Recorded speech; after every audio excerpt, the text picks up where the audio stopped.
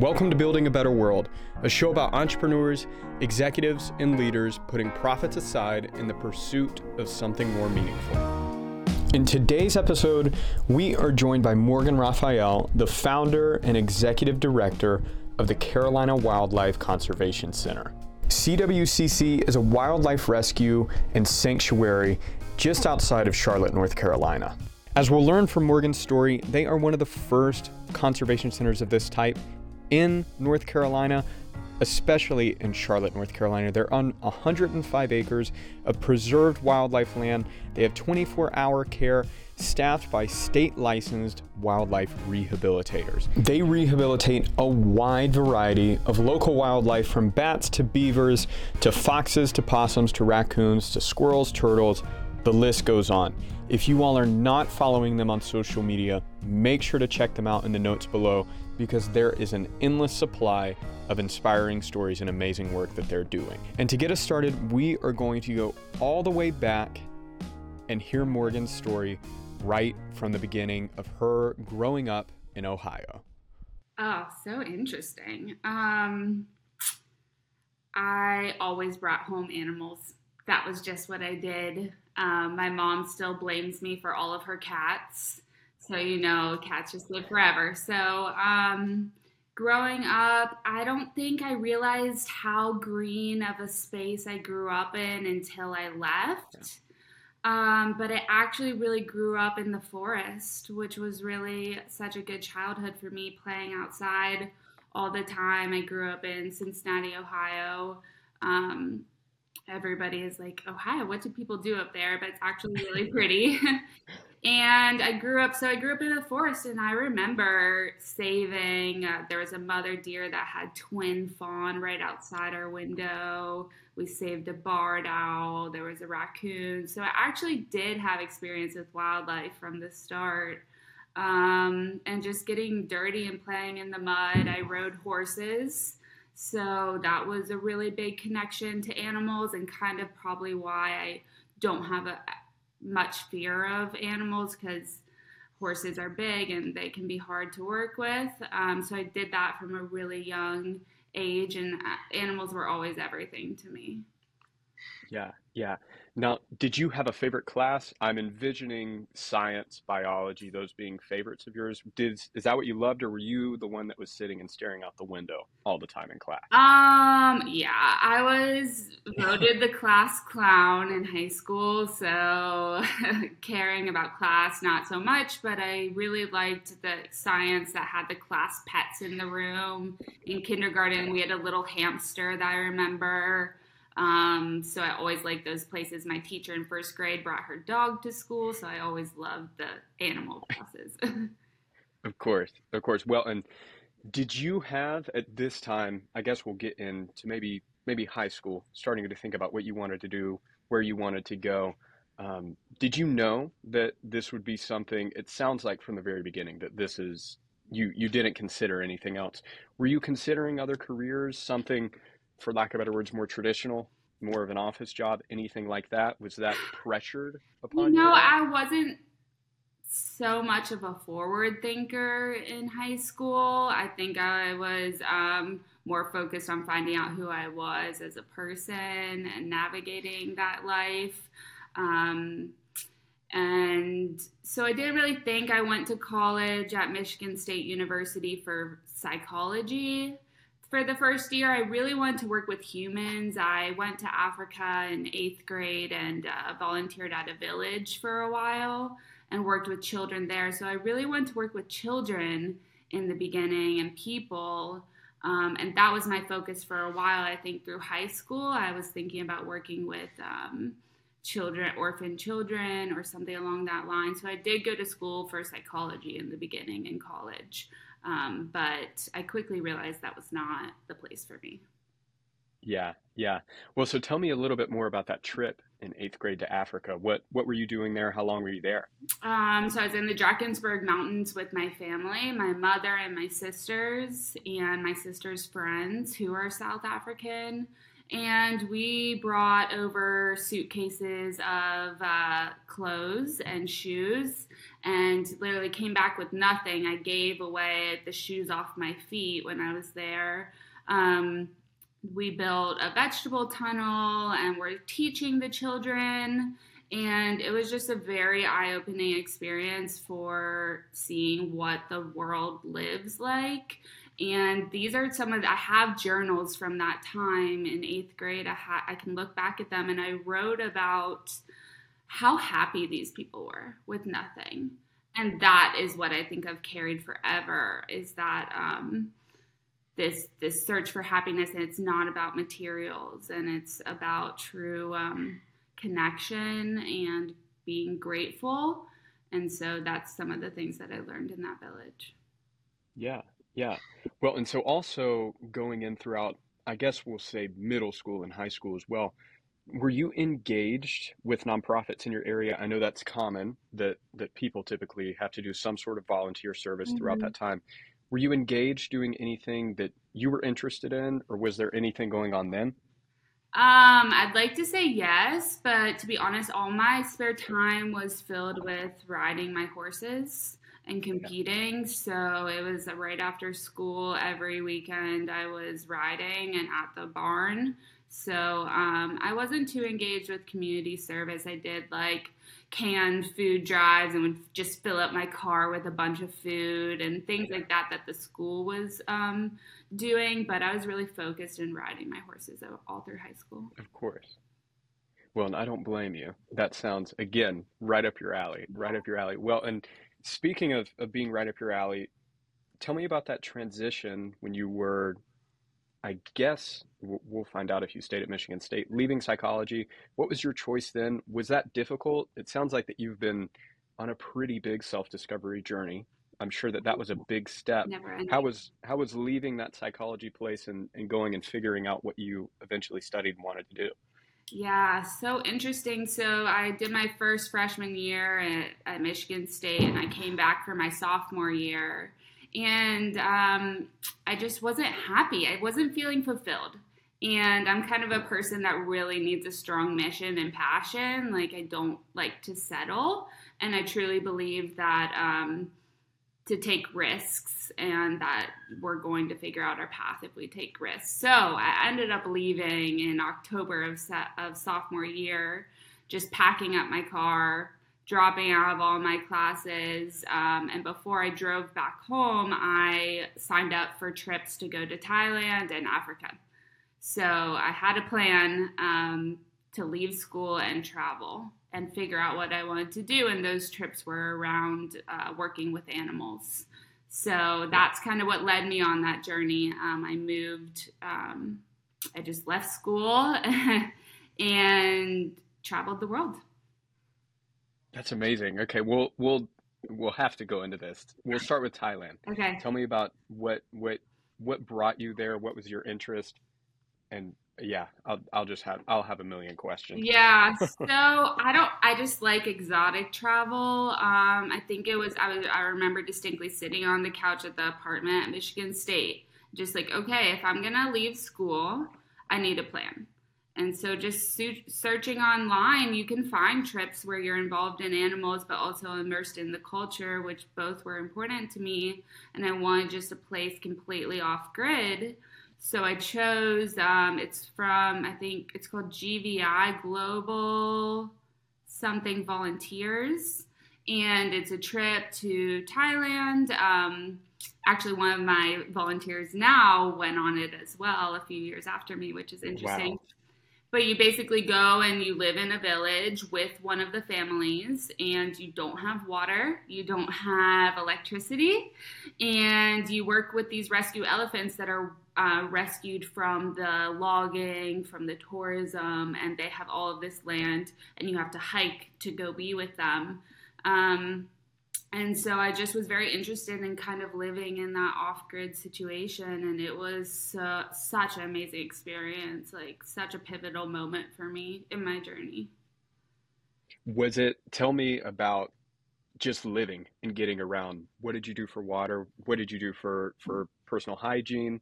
all of that. What was the experience of living there? Yeah. So first of all, I flew into Chiang Mai. My luggage was lost. It was so dirty. I remember. Didn't care though. And took like rode in the back of a truck, Yeah. 5 hours into the mountains. Um, Arrived there, and so for water, it was a bucket to shower. You had a bucket that was very cold water and a ladle, and you Uh-huh. showered like that.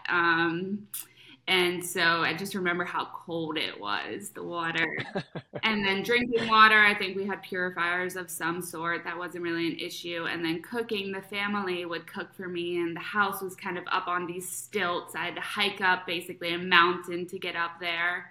And the house was up on stilts itself, and there was like a bamboo flooring, and the family cooked on one side just over fire. And again, just such happy, kind, generous people. The worst part about it were the spiders. So there were giant spiders. So that was the most difficult part. But yeah, it was just a beautiful place to be. I hope I can return one day. Yeah, yeah. So tell me about day-to-day activities that you were doing at the sanctuary, I'll say for lack of better words. Were Yeah. you, because you weren't necessarily in vet tech, you weren't doing any of that stuff yet, or what No, were you doing I day to day wasn't there? doing the medical stuff. So, um, it was hiking to be around the elephants, doing medical checks on them. It definitely what had like a more of a business model probably from their side in order to get funding to provide for the village and all of the social stuff. So the elephants were a big part of it, but not the primary focus. And for me, the village was more the important part of the journey than actually being with the elephants, because the elephants each had caretakers. I think they're called matuks or something like that. So they each had their own caretaker, and they were very bonded with that caretaker. So we got to work with them and know them, and they were really, really awesome people. And I'm pretty sure that they're still there with the elephants. What this is like, um, 11 years later, 10 years later. Wow. Huh. Well, and how long were you there in Thailand? I was there for a month. Okay. And then Amazing. Amazing. I came home. I did a horse show or two, I think, and then I left right away for Africa after that. Okay. And then where in Africa did you go? I was in that trip. I was in South Africa and Botswana. Okay. Okay. Amazing. Amazing. Well, and so again, was it with, I think you said it was GVI. Was it with the No, same nope. entity or what brought you over there? This was African conservation experience. Hmm. So a different organization, a lot more hands-on with the animals. So I lived at my cousin and I, who she's now on our team. She does donor relations for us. She came with me, and we lived at a rehabilitation center.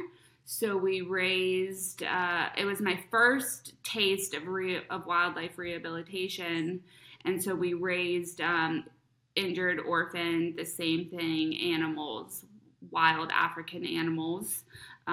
Lived in the bush. Again, giant bugs everywhere. Getting up really long, sleepless nights, feeding Yeah. babies. A lot of prepping of diets and formula, lots of sandwiches, and lack of coffee for some reason is what I remember as being so tired. But we raised orphan rhinos, so fed them their bottles, which were like 2-liter Coke bottles with like this big nipple Yeah. on top, and you had to prep all that and go down there with your headlight on down to where they were, like through the bush, just hoping that like nothing was on the trail. Um, I raised a baby caracal. I raised a vervet monkey. What else? Some owls, servals, meerkats. Um, yeah, just lots of African wildlife. Amazing. Well, so out of those, do you have a memorable experience with one animal? That we'll get into later as well of just being able to build connections with animals and Yeah. your work. Do you have anything that sticks out from either of those trips of a really good connection with one of the animals you worked with? A specific animal, the rhino, the baby rhino that uh, if a rhino's orphaned, there's usually a horrific story attached to that. So this Yeah. rhino was found laying in her dead mother's carcass and just smelled horrible of death. And she came in so scared. With her eyes wrapped and her ears wrapped because they want to decrease the sensories of them. And her name was Timby, and it turns out that she just had a baby at the sanctuary. She's still there, Oh my gosh. and she just had her own calf. So that's really cool. So I actually have a tattoo of her on my arm, and she just was always what I talked about, little baby Timby. And Yeah, so yeah, she was very, very memorable. that's amazing. Well, and how long were you in Africa? Still a month, or was that a longer trip? Total, I was there 6 months, about six Hmm. months. But I went in two different trips. So I went that year, and then I loved it so much, I went back the next year. That's amazing. Amazing. So looking back on it, how do you ever sit and wonder what would have happened if you didn't go on these two trips or Oh, anything yeah, along those lines? I mean, your life would be in such a different place. it would. Well, I also met my husband in Thailand. So there's that Okay. factor of just That's an life would be important so step as different. well. Yeah, yeah. So, yeah, absolutely. I think that I'm very grateful that I trusted my intuition and that I needed to switch paths. I'm grateful that my family was supportive of me doing that. And I'm grateful it literally was like I woke up as like I don't want to do this. I don't want to do this psychology degree. I don't want to be here. I need to go travel, search the internet, and I truly like feel like that came from so deep within because that was meant to be my course in life, and it really has all added up to where I am today. Was that scary, taking that jump and leaving psychology behind, or did you have blinders on? You knew that you were heading in the right direction and you could feel that. I cried the entire way home. 5 hours Okay. driving from Michigan State back to Cincinnati. I cried the entire way home because I was scared. That was a big deal, but Yeah. I knew deep down that I was pushed. I was so strongly drawn to be doing this. So yeah, it was scary, but I knew that's what I needed to do. Amazing. Amazing. So then you left Africa, you came back to the United States. What were your next steps? What did you do after that with this new passion? Um, I moved to New York City because that's where my boyfriend at the time was moving from Israel to work at the New York consulate and the Hmm. United Nations. So I moved there with him. And it turns out that in New York, right about north of New York, they have one of the best veterinary technology or vet tech programs in the country. So it worked out that again the path was drawn. That so I went to New York and I went to school there and absolutely loved it. It was a smaller private college, so I really liked the intimate setting of it versus a giant school like Michigan State. And my education was everything at that point. And the path, like I worked at the Bronx Zoo Hospital, at the Staten Island Zoo, at the Leo Zoo. So I got a lot of experience being in New York. New York, there was a lot of opportunity. What program was it that you were enrolled in and how long was that?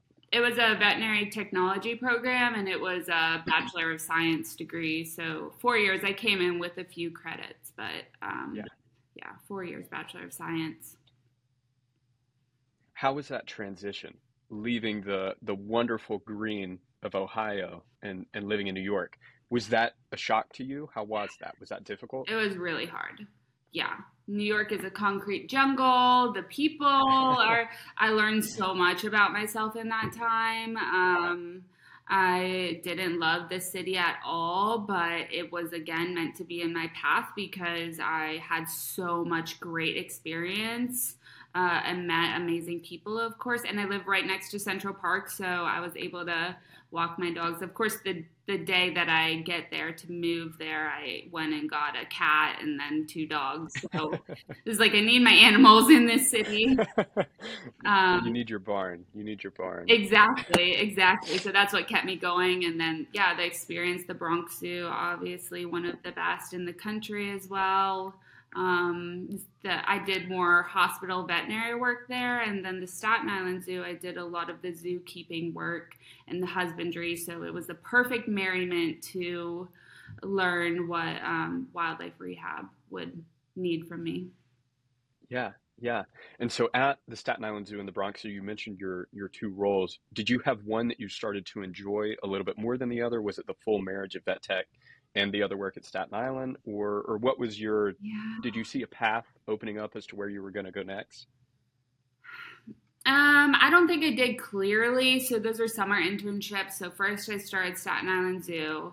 That taught me a lot about perseverance because it was a 2.5 hour subway to ferry to bus one way. Yeah, And I was offered a 2-day position, and then I was like, "Can you guys just like give me more work because I just love being here?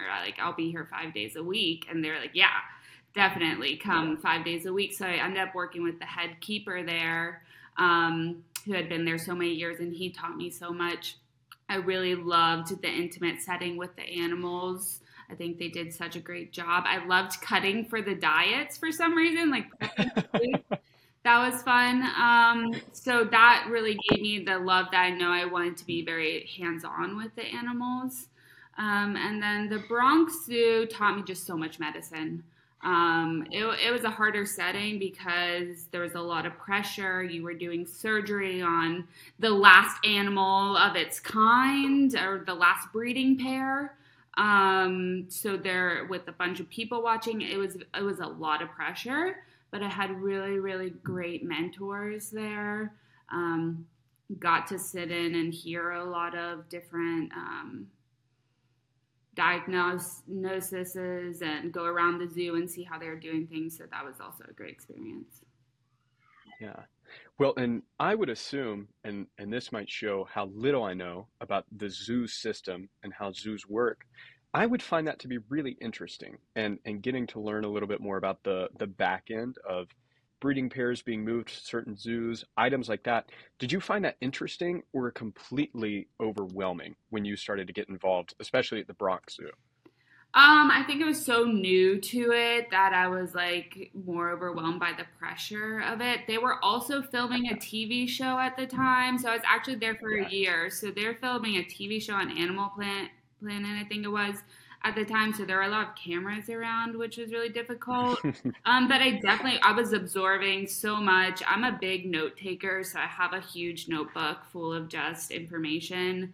I did a lot of lab work, so they did all their stuff in house, watched necropsies. So I think it was a little bit of both. Yeah, a little bit of both. Gotcha.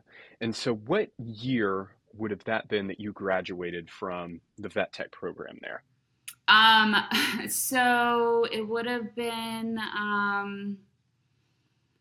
20, roughly? 2017, but I actually left to be like completely transparent. I actually left with a semester to go, one Yeah. externship to go because that's kind of how I seem to roll in life. And Yeah. Yeah. I felt extremely pulled to come to Charlotte and start a new journey here. I couldn't take New York anymore. Yeah. And when I interviewed for jobs in Charlotte, they were like, "Why didn't you finish school?" I was like, "Have you been to New York? Like, can you imagine living there as like an extreme nature loving empath?" Like, Yeah. it was really difficult. So I was like, "Okay, I'm going to leave without this degree and see where it takes me. I can always do my last semester and finish it up, but I Yeah. didn't need to." There you go. Well, and so what brought you down here to North Carolina into the Charlotte area? My sister lived here, and there was an opportunity for my husband, and we just were like, let's just dive into it and see where this journey takes us.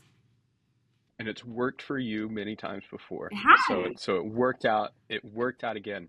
So tell me, as soon as you got here, were your wheels already turning for obviously what we'll get into later, or when did you start to realize we need to open this thing and start to hit the ground running?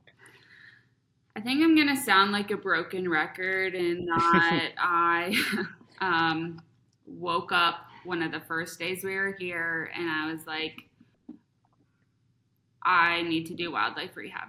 And I just started searching on the internet for how I could get that done. Literally just woke up. I didn't even have it in my mind, truly.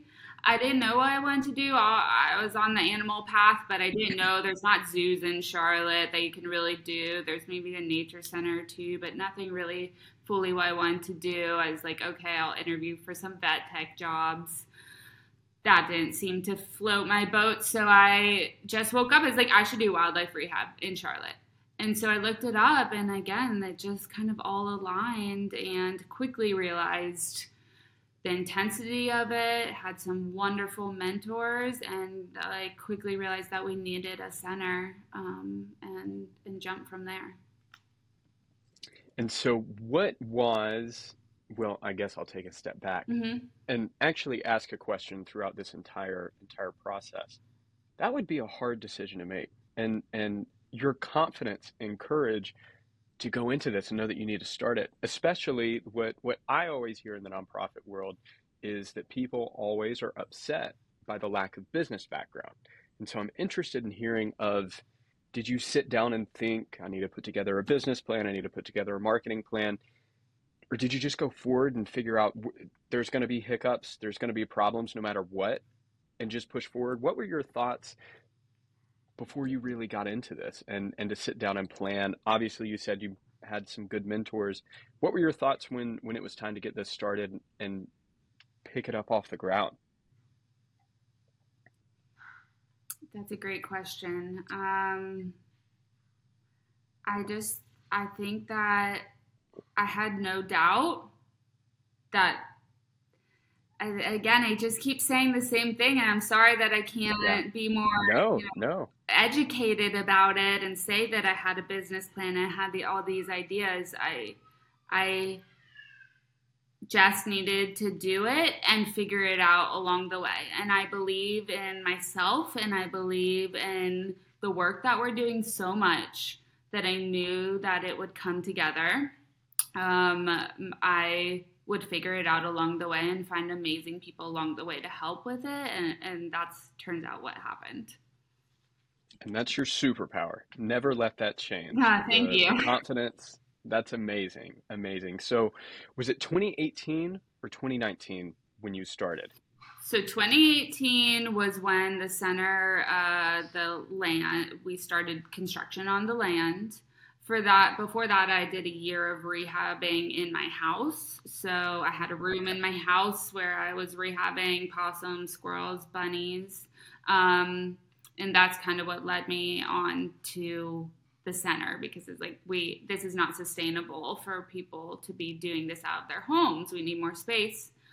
So 2018, yes, pulled up to the property, knew it was the first property to look at, right? Had criteria of not only did it need to have a place to rehab, but it needed to have the land with it as well, and the location where people want to come and bring animals. So it just, again, all fell into place. First property, just meant to be. Amazing. And so this is where the Carolina Wildlife Conservation Center started. So I will let you lead the charge here and tell us just quickly who you are and what you do. And then I know many more questions will pop up after you get into that. So tell us a little bit of who your customers is not the right word, of the animals that you rehabilitate, the work that you're doing, and just a little spiel on who you are and what you all do. Yeah, so we are a native wildlife rescue in the Charlotte area, but we actually take animals from across the state. People, so we call them Good Samaritans. They call us with injured, orphaned, or sick wild animals, and we let them know how to proceed. Either they bring it to us, they need to leave it where it is if it's not truly orphaned, they need mom to come back, or we provide lists of places closer if they don't want to bring them to us. And we have my goal with opening this center. Like I said, most people are rehabbing out of their homes. My goal was to have a central location where we would have a vet on staff, full medical capabilities, and able to rehab as a collaborative, because great minds together can do way more than one single person. So we have 105 acres of land that is conservation land. It is mostly wooded with ponds and streams, where we release the majority of the animals. We are in Lincoln County in North Carolina, so kind of northwest of Charlotte, which turned out when we got the property, it wasn't really well known. It's been booming over there in the development space, so it's really kind of becoming an island of green amidst a lot of high density housing. But we rehab or rescue about 2,000 animals a year, and that number is growing. We take about 6,000 calls a year for animals that need help, and it's growing every single year, every single day. Gosh, the need for wildlife help is extraordinary in our area. Yeah, yeah. Well, and what's amazing to me is that you grew so quickly, and it's so amazing that you did. How did you was it difficult in the very beginning to find the time to support, obviously, the veterinary costs of rehabilitating these animals, having these amazing people here to actually be doing all of this work, supporting 105 acres in the first early 1 or 2 years? How was that? What was your day to day in those days? In the first year, so April 2019, I had spent since about September 2018 kind of working on what you said, the business plan and stuff, but we had gotten the property and done construction, and I was thinking about how do we get this done. And we started off with just two people. Ruby Davis has been with me since the start, and she is just so well known in the area for her rehabilitation skills, and just a brilliant woman, very, very in touch with the animals. It was just her and I the first year rehabbing almost. We rehabbed maybe 1,500 animals, and that kind of shows, like, normally a new business, right, you'd give it a few years to get off the ground. We got off the ground right away because that showed how big of a need there was in the community. So it was her and I day in, day out. Like, I would drive home, come back the next morning. We were nonstop, her and I, doing this. And so it just grew really fast, kind of organically, because there was such a big need for it in the community. And we really filled a gap in the area that was needed with a wildlife rehab center. As far as covering the costs, people generously donated to our center in order to take care of their animals. We quickly got on social media, which has been a great covering of cost, and our veterinarian was not on staff at that time. We didn't have on-site capabilities in the beginning, so we were driving 45 minutes to get vet care, and we just really started off basic in terms of we knew what we needed, and we grew from there. But we've been very lucky to have people that have supported us from the start. Yeah, yeah. Well, and what I think is so amazing is the community that has grown around that. I mean, you hit the nail right on the head. You filled such an important need, which is amazing to me that a wildlife conservation center didn't exist in the Charlotte area. Mm-hmm. When you moved here, was that extremely shocking to you? I mean, clearly, based off of what you did, it was very shocking. Is that from other places that you've lived and grown up? Is that normal? Or was that a unique situation that Charlotte didn't have a location yet? It's normal. Yeah. There's not a lot of the rehab community is very small. I think it's might be because it's a low paying, or if not paying at all, volunteer position. There's a lot of compassion fatigue that goes on in it. Um, it's a hard business to sustain, but I wasn't surprised that there wasn't a space, and I was happy to fill that gap. Well, and we'll get into the work itself because, I mean, everything I know about you, this seems like a home run. I can't imagine you wanting to do anything else. Does it make the long days, the little sleep, a lot easier to be working something that you are so passionate about? Does it make it makes it worth it? Oh, for Of sure. course. Um, there's a lot of argument that it's like you're not helping the species. We have enough gray squirrels. Why would you save the gray squirrels? And we're truly focused on the importance of an individual. All of these animals have feelings, emotions. They're all different. You can get 5 raccoons together and they all have different personalities. Um, so it does make the sleepless nights worth it. It's always worth it to be doing something. I have many times gotten out of bed to go pick up an animal off the road because I just can't sleep at night knowing that they are out there in suffering. So this is, I believe strongly in living a life of making a difference and following your passion. And sleep is my least priority when it comes to the health and well-being of an animal. Amazing, amazing. Well, and do you have a favorite injury is not the right word, a favorite operation or what's the word I'm looking for? A favorite process to undergo with an animal that comes in? Is there something that is extremely fulfilling to you, maybe even a species of an animal that you really love working with the most? Um, Yeah, both. I think just the beautiful journey of seeing an animal come in that is so bad. People always ask, aren't you afraid of the adult raccoons? That aren't you afraid?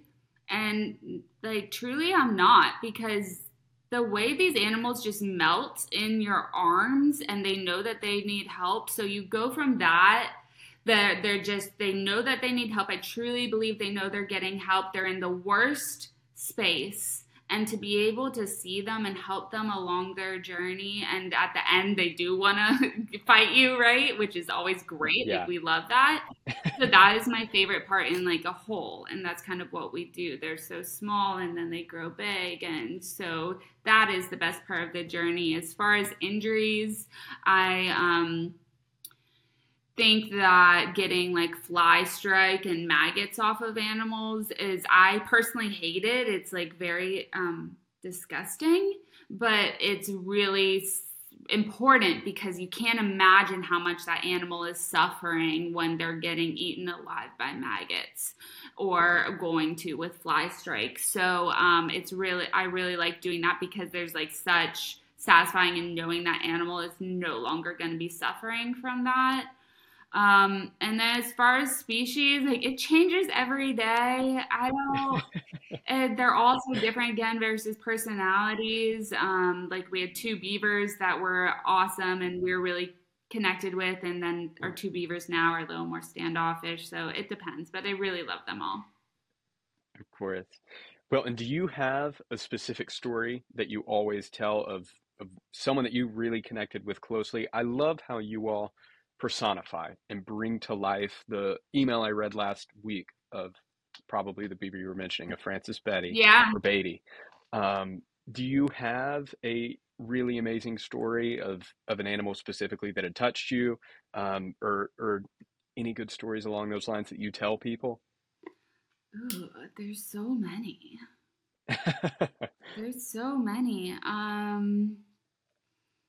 Yeah, so the social media that you see, I primarily do the stories. And so I'm always thinking about how do I take this animal's story and make it impactful so that even if they didn't make it, we can make a difference in possibly another animal's life.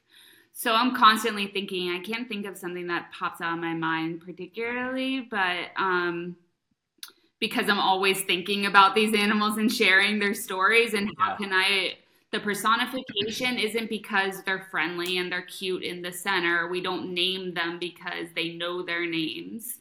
We name them because it is a way for people to relate to them. Maybe not necessarily animal people or people who understand wildlife. So it brings them to life in a way that people can start to feel compassion and empathy for these animals. So that's why I tell the stories in the way that I do. We give them names that they never know. We talk about them like she was found in Francis Beatty Park. So that's why she was named that.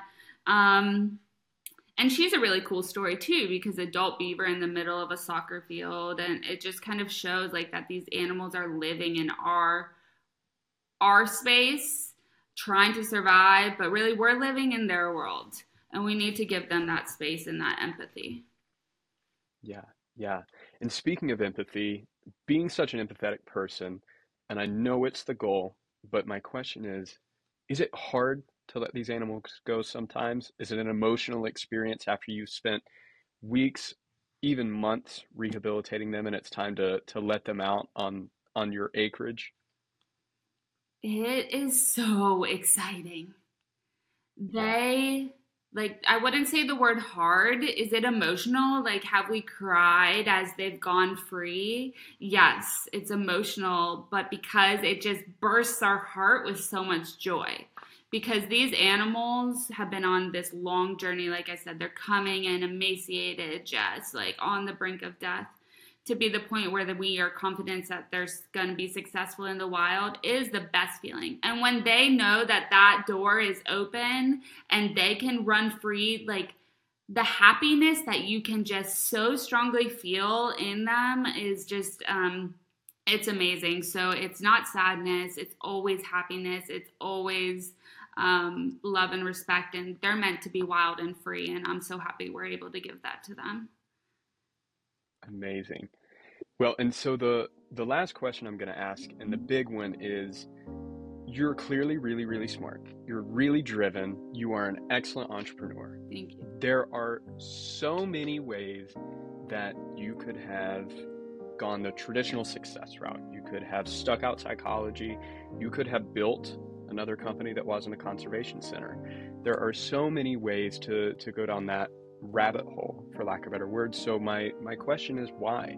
Why build a better world? Why work on something that is not just for you and something that all of us can enjoy that clearly is making such a big impact?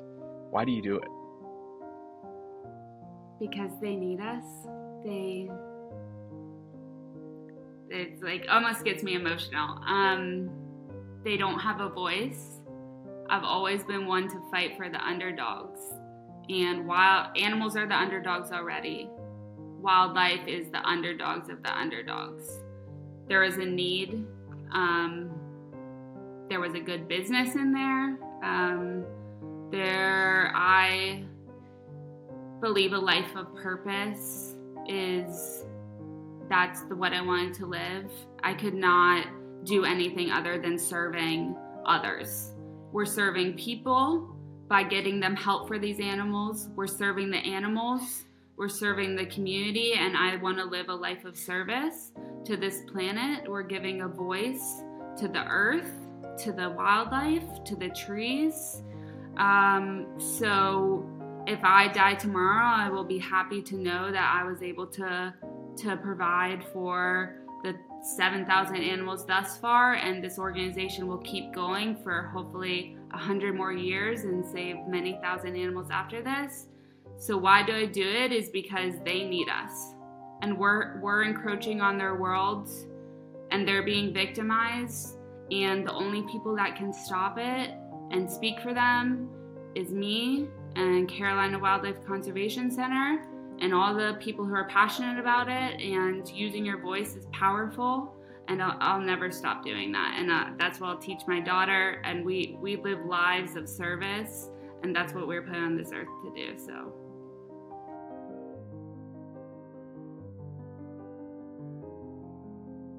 And that was Morgan Rafael with the Carolina Wildlife Conservation Center. If you want to support CWCC and Morgan, you can go to carolinaconservation.org and donate. You can also find all of their social media tagged in our show notes below. Any support that you can do always helps. Thank you for listening to Building a Better World. Please make sure to subscribe on whatever listening platform you are on. Share with your friends and family, and we look forward to being with you in the next episode.